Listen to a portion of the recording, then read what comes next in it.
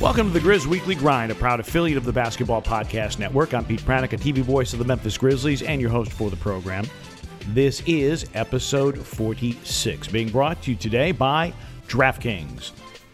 The second round is in full swing and the action increases from game to game. This is where the contenders are really separated from the pretenders. Now, to give you some skin in the game, DraftKings will be offering free-to-play pools every day of the basketball playoffs, offering players a free shot at up to $10,000 in total prizes. That is $10,000, up to $10,000 in total prizes up for grabs each day. The very best part is that it is free to play. Free to play, and you could win up to $10,000. DraftKings free-to-play pools are really easy to enter. All you have to do is download the DraftKings app, go to Pools, and choose from a wide variety of free contests for your opportunity to win cash prizes. All you have to do is answer a handful of questions around what you think is going to happen during that day's basketball games and then track your results throughout the evening. Questions will range from which team will hit the most threes to which team will score first. DraftKings is safe, secure, and they're reliable, so you can deposit and withdraw your money at your convenience. So download the top-rated DraftKings app now and use promo code TBPN when you sign up to get your free shot at up to $10,000 in total prizes every day of the basketball playoffs. Head to DraftKings Pools page to get your shot at huge cash prizes. That's promo code TBPN for a limited time only at DraftKings. Eligibility restrictions apply. See DraftKings.com for full details. We'll talk a little bit more about the NBA playoffs, obviously, in a little bit. And, boy, a lot of drama unfolding on Wednesday, i.e. yesterday, particularly with some coaching changes. And we will talk about that as well. Hope you didn't fret too much that I was gone for an episode. It was time to get away, to relax, and to, as Taylor Jenkins likes to say, refill the cup. So went to the Pacific Northwest and visited wine country. For those of you who are not familiar with my history, I was with the Portland Trailblazers for 5 seasons, 4 of which as their TV play-by-play voice. So I do have some familiarity with that area. I did make a trip to wine country while I was there, but it was just a day trip. This was a much longer excursion, and I've been to Napa. I've been to Sonoma. The Oregon wine country is an entirely different experience because it's not like Napa where there's like one major state highway that you can just drive up and down, and there are a million wineries, and you can stop in wherever you want and do your tastings and your purchases or whatever you want to do. The Oregon wine country is very different because there are so many wineries, but they're spread out in a lot of areas. There are some state highways where there might be several in a row, but if you want to go to the very best wineries, you have to go a little bit off the beaten path, and you better have GPS. You better be a good driver, and don't be fearful of curves and sharp winding roads because you will encounter a lot of those if you go to the Pacific Northwest wine country. But great to get back to Oregon. I had not been there for a while, and when we go into cities to play a game, we do not get a chance really to see the city. Maybe you get a day off. But you might be in need of rest, and there isn't time to go sightseeing and to see what is on offer for various cultural attractions in a given city. Certainly, if you're going to Portland, you're probably not going to have a chance really to get into wine country even if you just have a full day off. There's not enough time. So it's enjoyable to get back to some familiar territory, drink some really good wine, and just relax a little bit because this is going to be a very condensed off season, as everybody knows. The NBA Draft Combine is coming up, then the draft, then the Summer League in short order. The Summer League normally would be in early to mid-July. That's been pushed back into early to mid-August. And then the training camps are going to open the last week of September, and the opening night is pegged to be October 19th. So going to be a shorter off season. It's going to be hard, and that this condensed season and the COVID-19 piece of this condensed season, it's been proved to be problematic for a lot of people on a lot of levels, and we'll talk about NBA injuries in a little bit as well, because that certainly has had an impact on the playoffs. And it, to some extent, will determine which team ultimately lifts the Larry O'Brien Trophy. But just to get to last night's playoff games, Atlanta rallies from 26 down in Philadelphia. And Atlanta has now made a cottage industry out of coming back from large deficits. I mean, it's a great job by Nate McMillan to keep his guys believing. Atlanta, and I listened to this game. I was driving back from Chicago after flying in from Portland. I was driving back from Chicago and listened to the game on Sirius XM radio. Steve Holman had the call, the longtime radio voice of the Atlanta Hawks, and it was a constant reminder in the first quarter. Hawks are getting good looks; they're just not making. And Philadelphia could not miss. I think they shot something like 80% in the first quarter, and certainly that was not a number that was going to stay there the entire night. You credit Atlanta for believing and for sticking with it. And, they got some veteran guys. I mean, Lou Williams comes up huge in the fourth quarter. Gallinari, has been in these situations before, and he has produced. And, of course, Trae Young has absolutely no fear of the big moment. So Atlanta now goes home with a chance to close out Philadelphia. Hawks now with a 3-2 lead after the victory in Philadelphia last night. And if you're Philadelphia, you got to make your free throws. And I mean, Ben Simmons, my word, just not shooting free throws well at all. And those are the things that you have to do. I mean, winning playoff basketball games is about details. And one of the details is making an unguarded 15-foot shot. And they were not able to do that. And even late in the game, Embiid misses a couple. And so, credit to Atlanta. I mean, it's a great story. They got off to a mediocre start, but they were incredibly injured. Lloyd Pierce took the fall, and then they bring in Nate McMillan, who had been the lead assistant. And Nate McMillan, he's been around the block several times with multiple teams and has gotten this Atlanta team to believe in themselves on a consistent basis that no matter how big the deficit, no matter the venue they are playing in, that they have a chance to come back and win the basketball game. So great credit to them. I know that for people who are not Atlanta Hawk fans, they may find Trae Young to be a little abrasive or just not pleasant to watch because he flops a lot. He draws a lot of fouls. If he's not on your team, you probably don't like him very much. But the fact of the matter is, he plays with a confidence bordering on arrogance. He plays with a swagger that borders on arrogance. But you know what? The kid can back it up. And, it ain't bragging if you can do it. And certainly he has been able to do that. And he was monstrous again last night. Again, like I said, Gallinari, and then Lou Williams, multiple former sixth man of the year, comes in and does what he does. And Philadelphia's second unit certainly could not match what he was doing. Then the Los Angeles Clippers go into Utah, and Utah still without Mike Conley, and that's very disappointing on a personal level for Mike because I know how hard he has worked to get to this point and trying to get back to the Western Conference Finals for the second time in his career. Utah starts off, they shoot great from three in the first half, and in the third quarter they go dry in the from three, and that's where the Clippers start to get some footing and start to get back into this basketball game. Paul George had been the target of a lot of criticism for his relative lack of playoff success.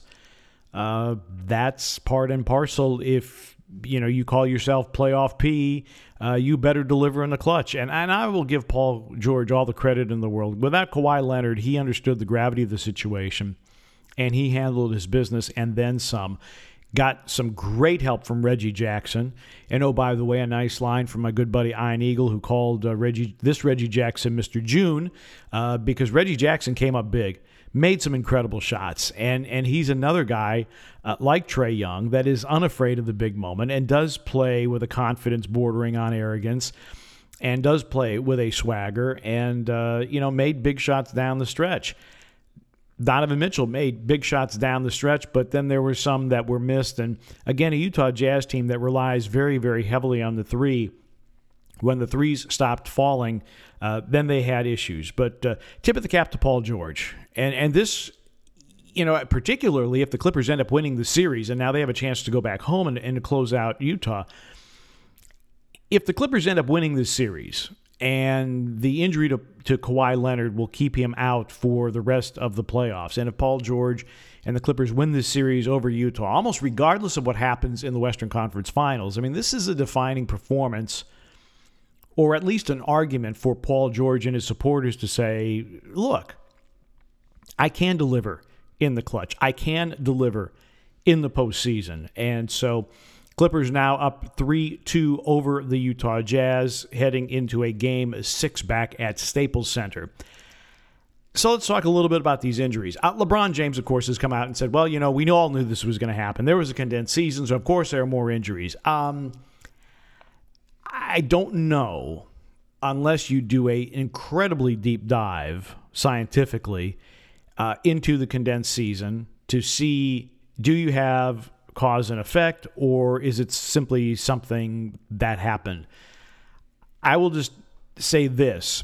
Kawhi Leonard might have been the most load-managed player in the NBA last year.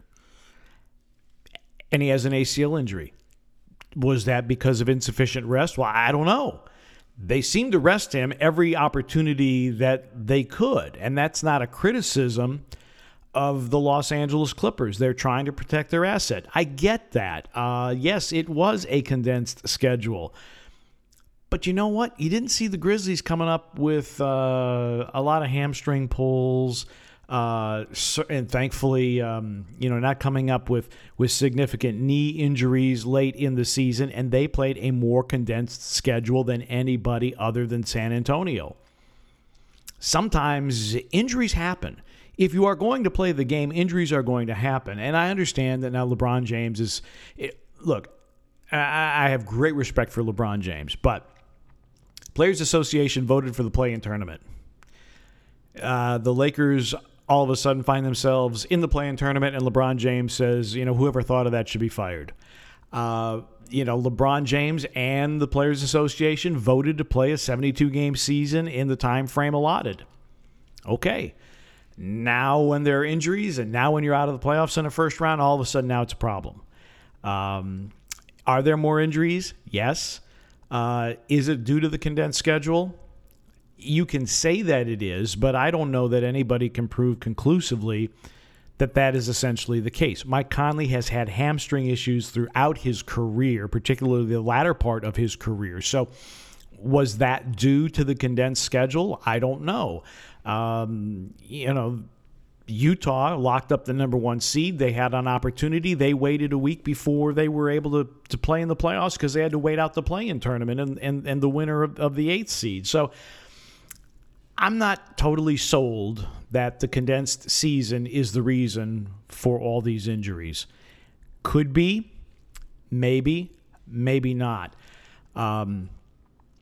I think John Hollinger of The Athletic made a really good point. He said, the NBA is going to respond to this probably as softly as possible simply because you don't want to raise the temperature on this issue, particularly with LeBron James and the fact that LeBron James sent tweets out on a day when we had multiple coaching changes probably was the best thing for the NBA because now they really don't have to deal with it so much. It's just LeBron being LeBron, which is basically, if I'm in a situation I don't like, I'm going to complain about it, and it's the league's fault. It's certainly not my fault.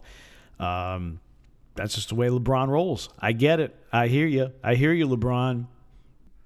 As I said, there were several coaching changes announced on Wednesday. We'll get to those in a moment, but first of all, I want to tell you that the Grizz Weekly Grind is being brought to you by the Hoop City Basketball Club. We got some stuff here. We got all kinds. We got leagues. We got camps. So we will tell you that the Hoop City Basketball Club Summer League, kindergarten through 8th grades, it is currently underway. It'll run through June 29th.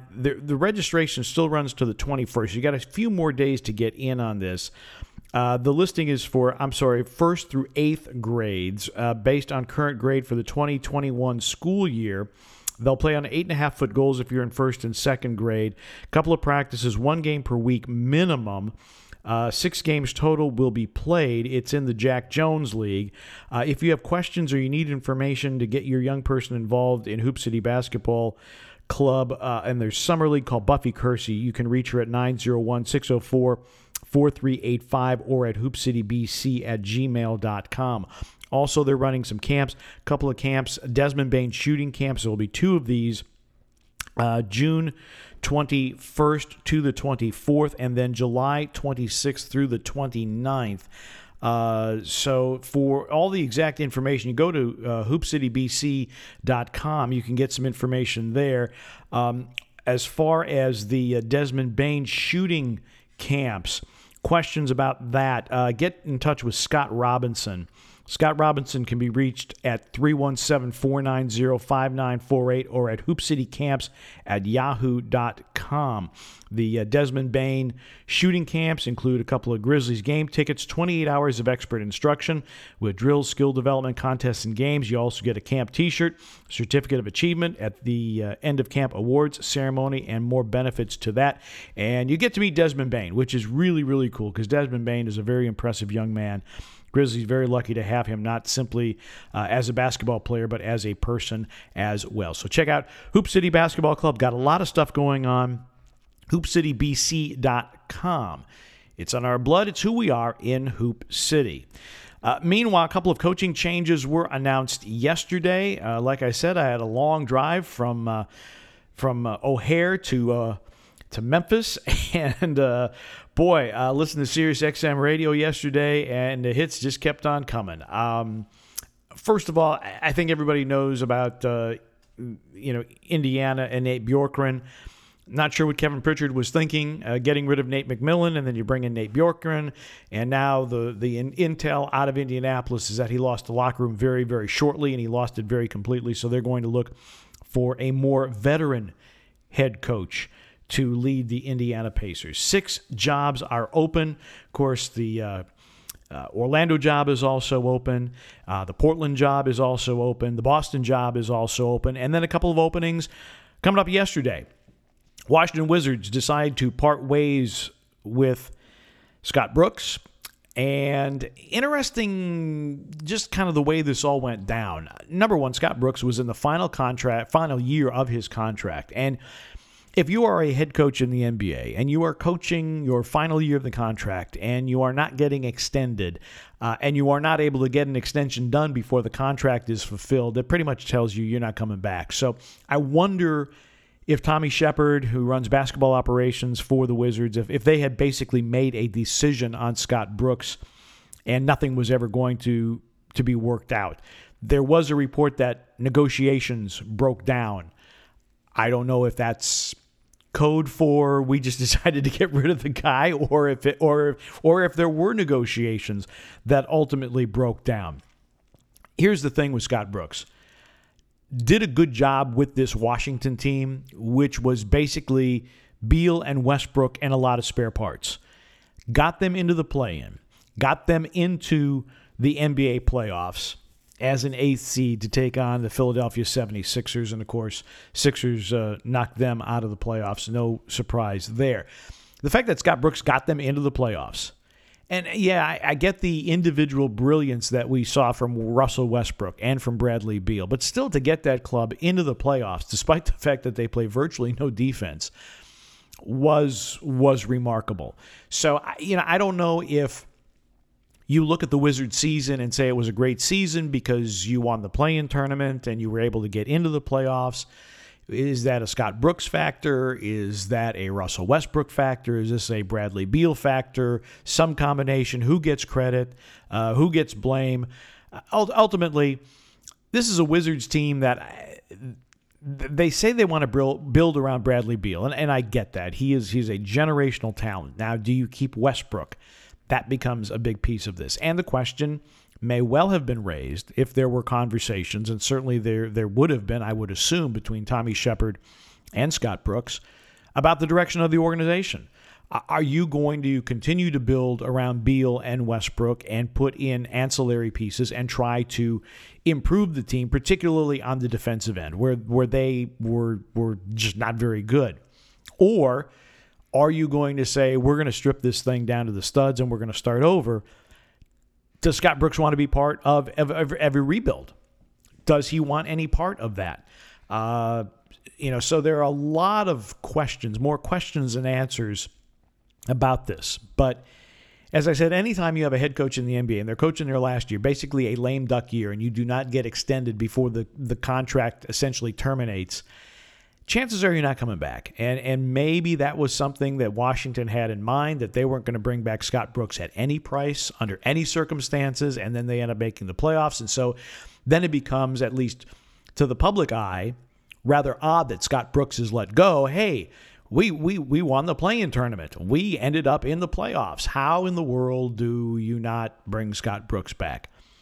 I think Scott Brooks is a good coach. Is he a great coach? I wouldn't elevate him to great, but he's been good. He certainly had amazing talent with Oklahoma City. Has had some fair to good talent, again, with a couple of generational players this year in Bradley Beal and Russell Westbrook. So, good coach? Yes. Great coach? Not sure. Good communicator? Yes. Russell Westbrook just loves Scott Brooks. And so now this becomes another element of this whole deal.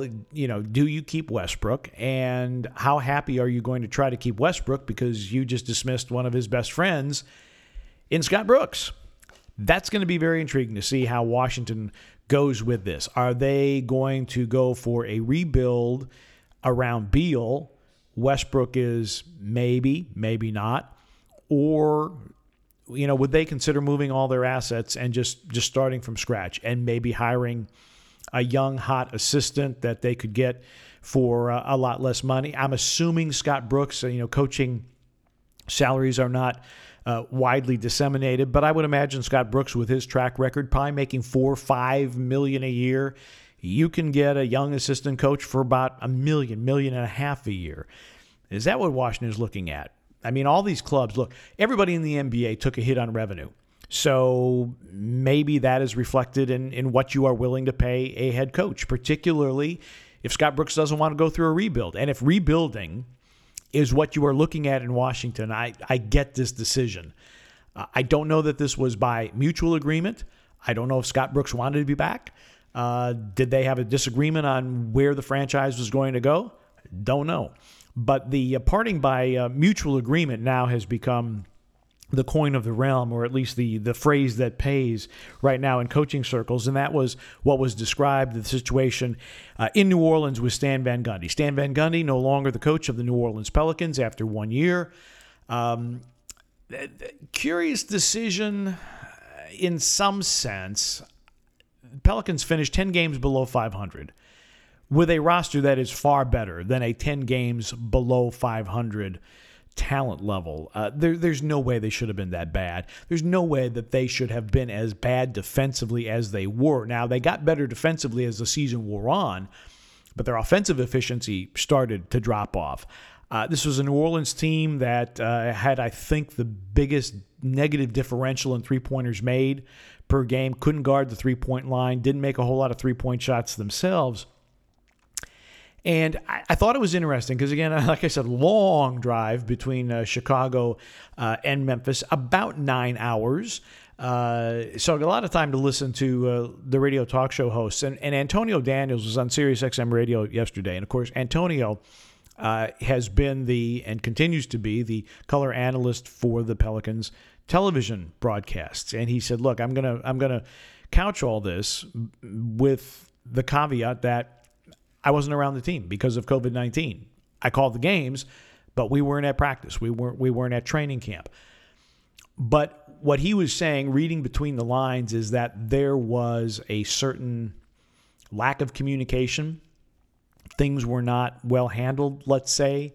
And maybe it's Stan Van Gundy coming back to the new NBA, which is maybe different than when he coached in Miami, although he was in Detroit just a couple of years ago. So that was kind of the undercurrent of the comments from Antonio Daniels, is that maybe the communication level wasn't there, that maybe the NBA game, pace, space, youth, had passed Stan Van Gundy by. Interesting reading the reporting, though, coming out of New Orleans.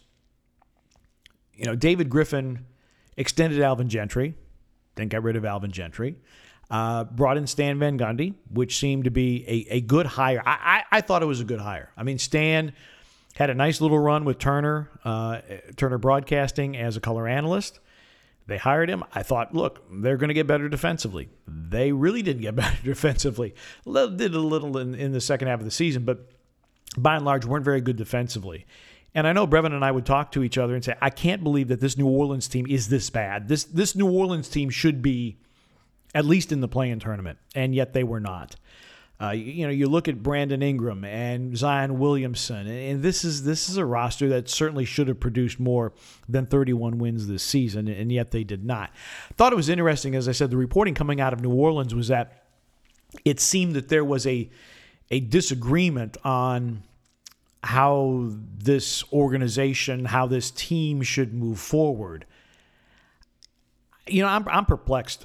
I'll be totally honest with you. I'm really perplexed at how some of these coaching interviews must go, because we're finding in Indiana, Nate Bjorkgren didn't have a good rapport with players. This didn't somehow come up in your vetting process. This did not come up somewhere in your due diligence. Was this just like a new development? And with Stan Van Gundy and David Griffin, you're disagreeing on the direction of the team after 1 year. How far did your philosophies diverge from when you started the season? Did things really, really change that much? Or did you really talk about this? Were you honest with each other when the interview process was going on 9 months ago? That's the thing that I don't get. Franchises in sports, businesses, in the business world, you are going to be at your most successful if you understand who you are, what your talent level is, what your talent can do for you to make you a better business or make you a better basketball team. Do you understand your identity? Do you have a direction in which you want to go? Can you define that direction? If you cannot define that direction, if your leadership does not agree on the direction, you're sunk, number one. Number two, if you do agree on the direction, can you sell your people on it and get them to follow through? That to me is the biggest thing. It's said in the Bible, where there's no vision, the people perish. I get that.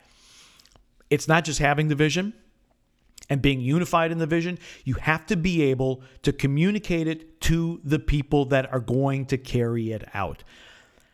That's why this is a huge hire for David Griffin. He has got to get this right. Zion Williamson can be a generational superstar. He has that ability. He's put up big numbers, but his team has lost each of the last 2 years. Understanding last year he was injured. But this year, again, putting up great numbers. Kid's a phenomenal talent. Wonderful basketball talent.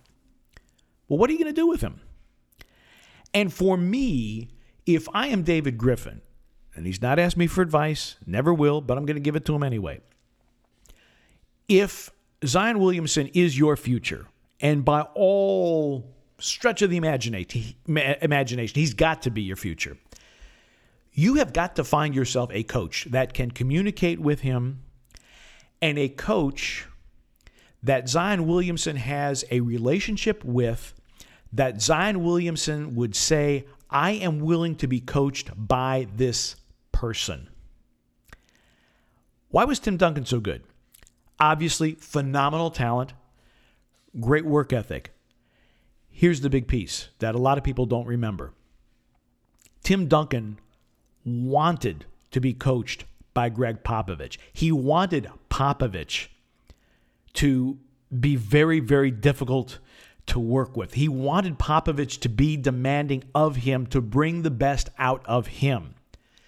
That's how this is going to have to work if you are New Orleans. You have cast your lot with Zion Williamson. Totally get it. So, he's the centerpiece of your franchise. The coach that you hire has to be somebody that Zion Williamson will look at and say, I want this person to coach me. I want this person to be demanding of me. I want this coach to take me to the next level. That is going to be the most important thing if you are the New Orleans Pelicans moving forward.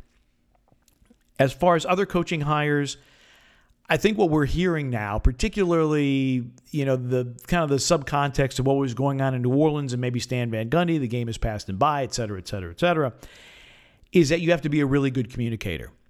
That, to me, is the most important thing in today's NBA. The my way or the highway type coach is not going to get anywhere. You have to be a great, great communicator. You have to have, as I said, you have to have your vision. You have to have unity on that vision with your front office and your ownership. And then you have to be able to communicate that vision and get your players to execute that vision. But if you can't communicate it, forget it. And one of the things, and I'm going to wrap with this, one of the greatest strengths that the Memphis Grizzlies have right now is Taylor Jenkins. Obviously, they've got John Morant, they have Jaren Jackson Jr., they have some talented young players that I think the future is very, very bright for this franchise. But I think the biggest asset they have is Taylor Jenkins, and here's why. Because in today's NBA, you do need a coach that can communicate, that can reach his players. One of the brilliant things that Taylor Jenkins has done is that he has established a culture with this basketball team that, as your head coach, I care about you as a person in addition to what you can do on the court.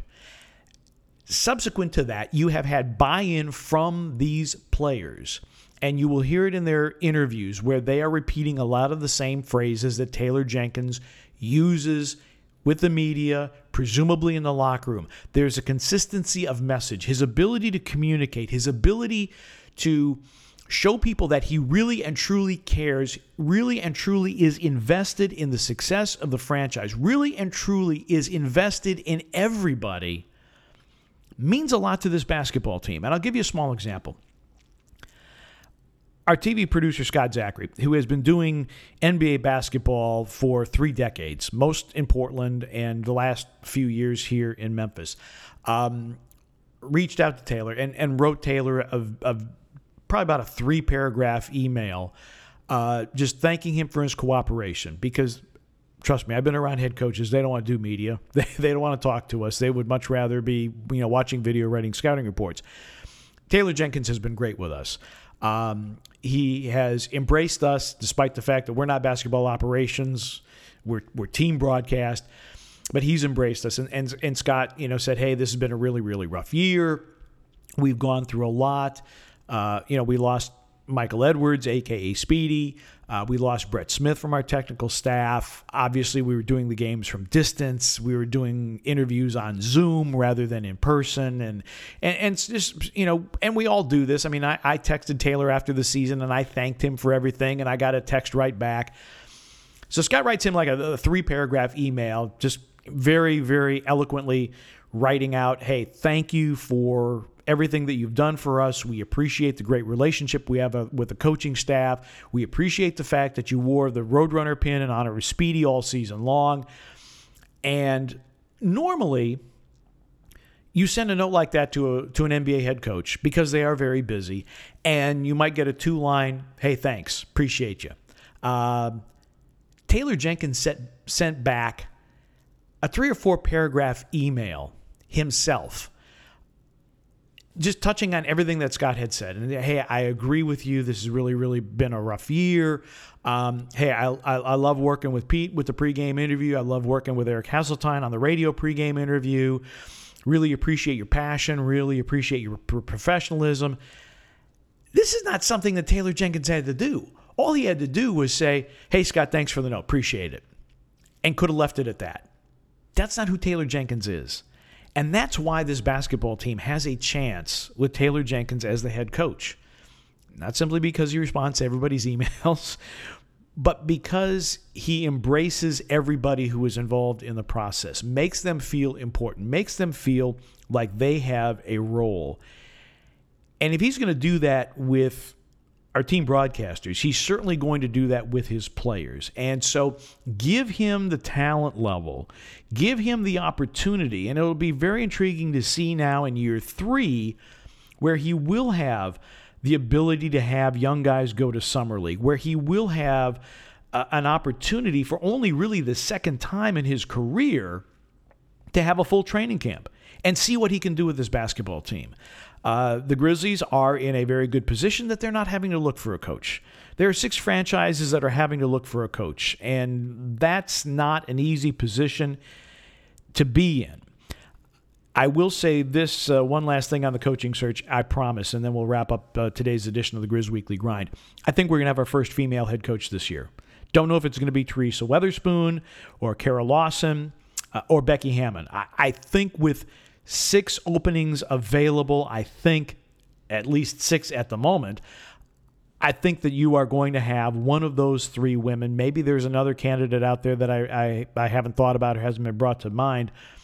One of them will be a head coach in the NBA, and I think it is going to be for the 21-22 NBA season.